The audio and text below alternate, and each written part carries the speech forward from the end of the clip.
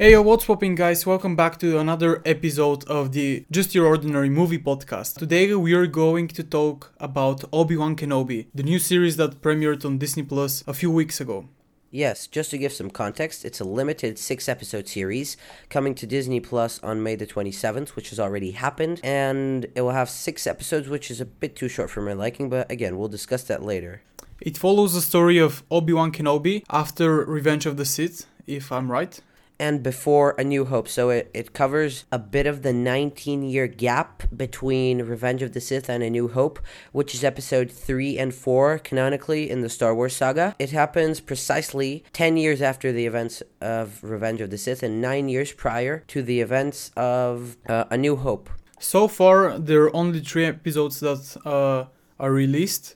I personally think that it really shows on a deeper level Obi-Wan Kenobi, what he feels and how insecure he can actually be. Yes, I think it even leans a bit too much into that side of the character, being a bit too dull at times, if you know what I mean. Yeah, for example, episode 1. Episode 1 was not very interesting. For me, the only good part of episode 1 is, does Obi-Wan use the Force for the first time in episode 1, or is that episode 2? No, I think it was episode 2. Yeah, 2. Yeah, so I liked it when the guy who plays Uncle Owen, Luke's uncle. By the way, that small kid that Obi-Wan was watching over, that's Luke Skywalker, main character in the original trilogy. Uncle Owen, I think the guy. He's a great actor, so basically he appeared as Uncle Owen in Revenge of the Sith. He did a good job, but it was very brief. And then he became a famous actor, and now he's returning to the role, which is really nice, I think. Also, when Bail Organa showed up in Leia, at one point you could see C-3PO in the background, which also got me excited. But that wasn't C-3PO though.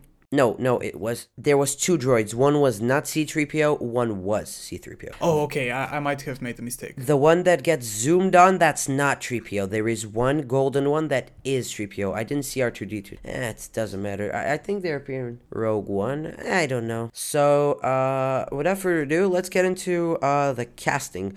So, in general, I'm gonna start. I think Ewan McGregor as Obi-Wan Kenobi is probably the best part of the not-so-great prequel trilogy. I think he really delivers a good Obi-Wan in this series, especially. So Max, the way it works is the next movie, the episode 4, it's actually the first one that was ever filmed. So it came out in 1979, and Obi-Wan was obviously played by another guy. His name is Alec Guinness, and what Ewan McGregor's done here is fantastic. He really sounds like Alec Guinness. I think the accent and his word delivery is perfect, and I also think he does a good job as Obi-Wan in general. You know, one of the reasons Itsu explains all of this is because I haven't watched the original Star Wars series. And as a non-Star Wars viewer, now watching Obi-Wan, and I have some basic context, I didn't really like and enjoy the show. This actually makes me lean into the aspect of the show that this show, because I really like it, I think I might have been blinded by hype a bit, because I definitely see why Max didn't like it, and I do get that, but at the same time, there are things that got me excited. I think he will like it more when he watches episode 3. He has not done that. It just came out today. I have watched it literally half an hour prior to this recording. Yeah, probably. That's what, half of the series, right? Yes, sadly. How much of the story deepens? I think it's not the most story-based show. It's not one of those shows like Peacemaker-esque where you every episode has a very, very important story meaning. It's just a broken Obi-Wan trying to save Leia in this case. And I think what really makes episode 3, and spoiler warning clearly, Hayden Christensen appears as Darth Vader. So that's exciting for 2 reasons. First, Darth Vader, everyone's favorite character, who everyone is crazy for. Second, he's played by the guy who played Anakin in the prequels, Hayden Christensen, which means that we have the same actor, which means that we can get a lot of good flashback scenes that are filmed now because you have the actor returning. And I think that Hayden Christensen's Darth Vader really made episode 3 what it is, but just the fact that he's there I think makes it much better. The story deepening, yes, but I'm kind of wondering what the story will be with such a limited time frame. So what I'm probably guessing is that it will be just like him getting Leia back to Bail Organa. It's kind of a bummer because I wanted more like Tatooine set pieces and more focus on Luke, but maybe we can explore that in a potential second season.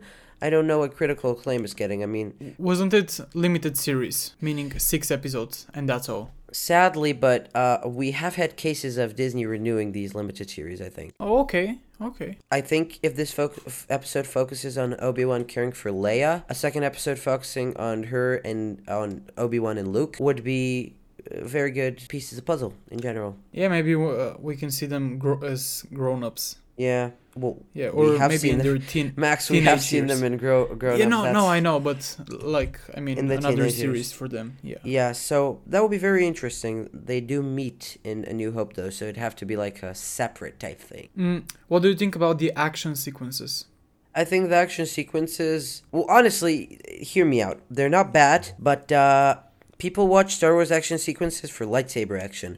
I really like the whole concept of broken Obi-Wan not using a lightsaber, but at the same time, it makes the action sequences kind of dull. And this is just not the film saga I'll come to if I want people fighting with guns or blasters. There is a bit more lightsaber action in Episode 3, and that's really where the heat of Star Wars is at. But it's not as intensive, nearly as perfect as, for example, the Duel of the Fates in Episode 1, where Liam Neeson and Obi-Wan are fighting Darth Maul, the red and black guy with the horns. Yeah, I know who he is. I think that even Obi-Wan killed him, right? After Darth Maul kills the Liam Neeson character. It makes right? you think he killed him, he slices him in half, and then through some weird connection, he survives and gets robot legs, but that's another story for another day. It's very Star Wars-y. Well, I think that's a very solid point you made about the lightsaber sequences. People watched it. It actually became popular. One of the reasons is because of the lightsabers. This very new concept of new guns. Well, especially it was. Let me just add, it was very new back in 1979. That was basically unheard of to that point. Now, these kind of innovative weapons in sci-fi movies are everywhere, but back then, it was a big thing. Still, the action sequences, in my personal opinion, were awful. I mean, I only watched the first episode, and in there, I saw Leia running, and those two guys following her. I mean, they were acting like monkeys. They couldn't run in a straight line. Stormtroopers? No, not the stormtroopers. The guys who stole Leia. That was very funny. One of them stopped moving and waited a few seconds to chase her. Yeah. it was, I mean, very cringy. That's kind of a running gag through Star Wars. Like, people with no immense power are very weak. For example, the stormtroopers, they cannot hit a single shot. They cannot run in a straight line. They're just, like, so weird. By mentioning stormtroopers, there was this scene at the very beginning of the show of a couple of kids having a training. What was that? Ah, that's very important that you ask. Yeah, it was very out of concept in the first episode. Having watched some form of a recap of Revenge of the Sith, I assume you're familiar with Order 66. No, can you explain? Yes, so Palpatine, big bad guy who gets deformed and turns into the Emperor. Actually, probably only person to be alive through all the 9 movies when I think about it. In Episode 2, the way he plans to get his grip on the world is this guy Jango Fett, the father of Boba Fett. He clones him into hundreds of thousands of clones and armors him, and they become the clone troopers. They become very close allies with the Jedi, but what they don't know is they have chips in their brains, which when he executes Order 66, it's more like a execute Order 66. So yeah, when he does that, they turn on their masters and start killing younglings, Jedi. That's how the Empire regains control, because in Episode 1, it's a peaceful age. The Jedi are in control. But by A New Hope, the Jedi are basically extinct. You can hear Obi-Wan saying that. That's why he's hiding. That's why he's doing what he is. Yeah. So After Order 66, the clone troopers started killing the kids, so that's what that sequence was. It was Order 66 from a point of view of those younglings. But what I actually think, and many people think, one of the black kids who was in that sequence, do you remember her? Yeah, was it a girl or a guy? It was a girl. People are actually saying that that's Reva, the third sister, the main antagonist, which makes sense because the way Jedi Inquisitors or Sith Inquisitors actually, are recruited is they just take force-sensitive people, and a lot of them are former Jedi. So what I think happened there is she was taken by the Sith then and brainwashed into being evil. Probably. That would be really interesting. That's a very popular fan theory. And it's a right story to. It's a great story. I mean, it's one of the more strong points. So basically, just so you know about the prequels, is critical claim. No one really liked the first two, especially the second one was pretty cringy. Revenge of the Sith gets generally praised for being a good movie. Revenge of the Sith. Yeah, I think it's Star Wars' most famous movie. No, well, I don't know if it's the most famous, but I'd say that the original trilogy are definitely the best out of all of those movies. I have to watch them. It's a must-watch in my list. We can do it tomorrow. We can do it together sometime. That'll be a lot of fun. Yeah, sure. We can make it. Actually, you know what? You can join our Discord server and we can have a movie night. That'd be cool, but I prefer like doing it in person or something. Yeah. We two can be in person. They'll watch it. What do you think about the costume design? Because when I first saw the Inquisitors costumes, and the third sister and the other guy, I don't remember his name. They were awful costumes. That's kind of a given because these are not new characters. They haven't appeared in comics, animated shows, and so on. They can't really choose the design except like... No, I don't mean the design. I mean the costume itself.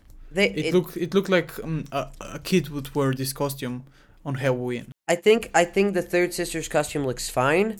The Asian guy looks fine. The Grand Inquisitor is extremely ugly, though. Extremely. I don't like the way he looks. It's strange. I mean, what's the budget for this show? It's very high. But I think most of it was spent on paying the actors, like getting Hayden Christensen and Ewan McGregor. That's pretty serious. So, something else that I want to note costume design-wise, I really like Obi-Wan's clothes. They're like the perfect mix of Alec Guinness's clothes and his original clothes. I really liked him. They really had the impression of him being an ordinary guy. Yeah, old Ben Kenobi, that's what he's known as. And he works at a meat factory, right?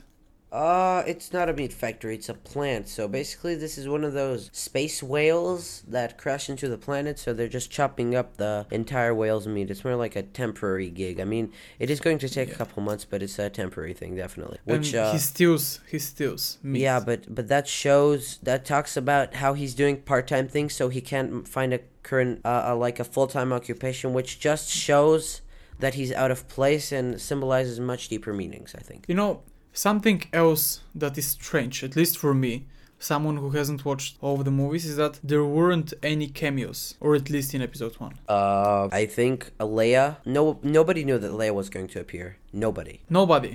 Yes, it was an absolute surprise. Well, was it revealed that Luke Skywalker will appear? Yes, it was revealed in the trailer. They showed a shot of him. Yeah, she was his sister. I mean, isn't it obvious? No, because at the end of Revenge of the Sith, they get separated, so they don't know that... So first, they don't know that the other one exists. Second, when they do meet, they don't know that they're brother and sister. They actually have a very cringy kiss before they find it out. Oh, really? Yes, so it's not a given, because Obi-Wan stays on Tatooine. We actually have no information of him ever being on Alderaan and helping Bail Organa and Leia, which was that was a surprise. C-3PO was definitely a cameo. I think that's everything. I liked Uncle Owen's even obvious cameo. What about any famous actors? I didn't find any. Star Wars doesn't really do that kind of stuff. It's a very in-lore thing. So, overall, what rating, how would you rate the movie? The show, yeah. Limited series. Being extremely biased by my love for Star Wars, I would rate it a 8 out of 10. 8 out of 10. Yes, I very much liked it. That's, I wouldn't give it that much. For me, I watched only the pilot and it sucked. It's not a pilot, it's a limited series. It's just episode 1. Okay, episode 1. It turned me off so bad that I don't even want to continue. You should. Yeah, but so far, only from episode 1, I would give it 4 of 10. 4 out of 10. Well, the first episode is definitely the dullest one. There's no point in hiding that. And let me just tell you why I love it so much. It's the first thing we've had since the prequels, so Revenge of the Sith in 05, that actually feels like a movie. It's very cinematic. You feel that, right? Yeah, but it's not like Dune also. It's not like Dune, no. Actually, please do me a favor, don't spoil Dune. I'm reading the book right now, yeah. Sure. But I just want to say something. In Dune, there's almost no dialogue. I mean, they're mostly shots of the scene, because this movie is the first half of the first book. It's split into 2 parts. And so, in Obi-Wan Kenobi, it wasn't like this.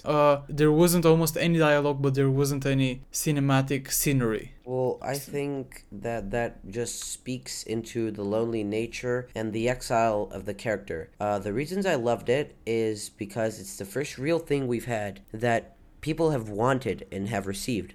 The sequels were just some kind of shit show trying to introduce us to new characters that we'll quote-unquote love, which didn't happen. All we really want is to focus on these characters, Obi-Wan, and so on.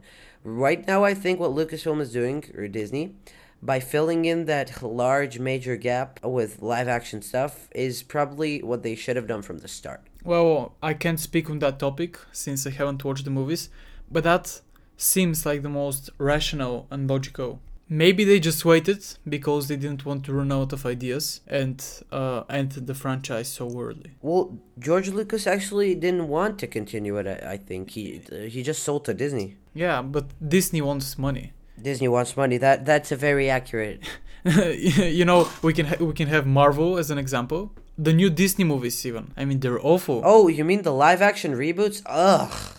Not only the live actions, I mean, the new animated series. And Kanto, I mean, what was that? It is nothing compared to the good old Disney movies. It really is, and it just makes you sad. Oh, I saw this one called Luca. It really sucked. Luca, was it bad? Yeah, I didn't like it at all. Although, I will admit, I saw a movie with my little sister, Turning Red. I enjoyed that one. Did you watch Jungle Cruise? Oh, the rock one? Yeah, it was absolutely terrible. It was like laughably bad. They even hinted that one of the guys is gay, but I think that was the whole point of the movie. Oh my god. Speaking of gay stuff, yeah, Stranger Things stuff. Not that I've watched it, but I've heard about gay stuff in it. No, there isn't.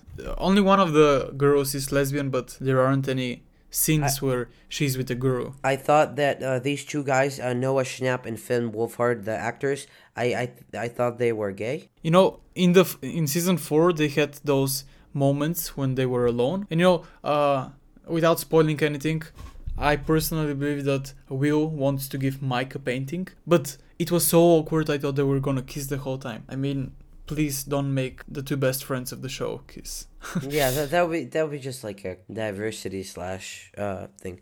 Well, speaking of the sequels, I think that's prime example of how to not do a sequel. You know, it's a prime example of how to do a sequel. Which movie are you talking about? The Star Wars sequels. I think the perfect sequel exists now, and it's Top Gun Maverick. I know we haven't seen it, so I won't spoil it, but it's just perfect. Talking of Top Gun Maverick, we will wrap this episode. And in the next episode, we will talk about it. That will come about a week later than this one. Yeah, we still don't know if it's going to be a full episode or a short one, because I personally have a lot of schoolwork and stuff, but we'll see if there's stuff to talk about, and because there is generally like Stranger Things and so on, because we'll see. Yeah, we prefer to talk about Stranger Things once the whole season comes out. Yes, we think that would be the better thing, because what if the first one is fine? I don't know, again, I haven't seen it. And then the second part sucks ass. I don't know. Oh, I enjoyed it. It wasn't the best one, but it wasn't also the worst one. Anyways, that's not the topic of, So, thank you for watching Just Your Ordinary Movie Podcast. Eat a lot of food and drink a lot of water. Bye.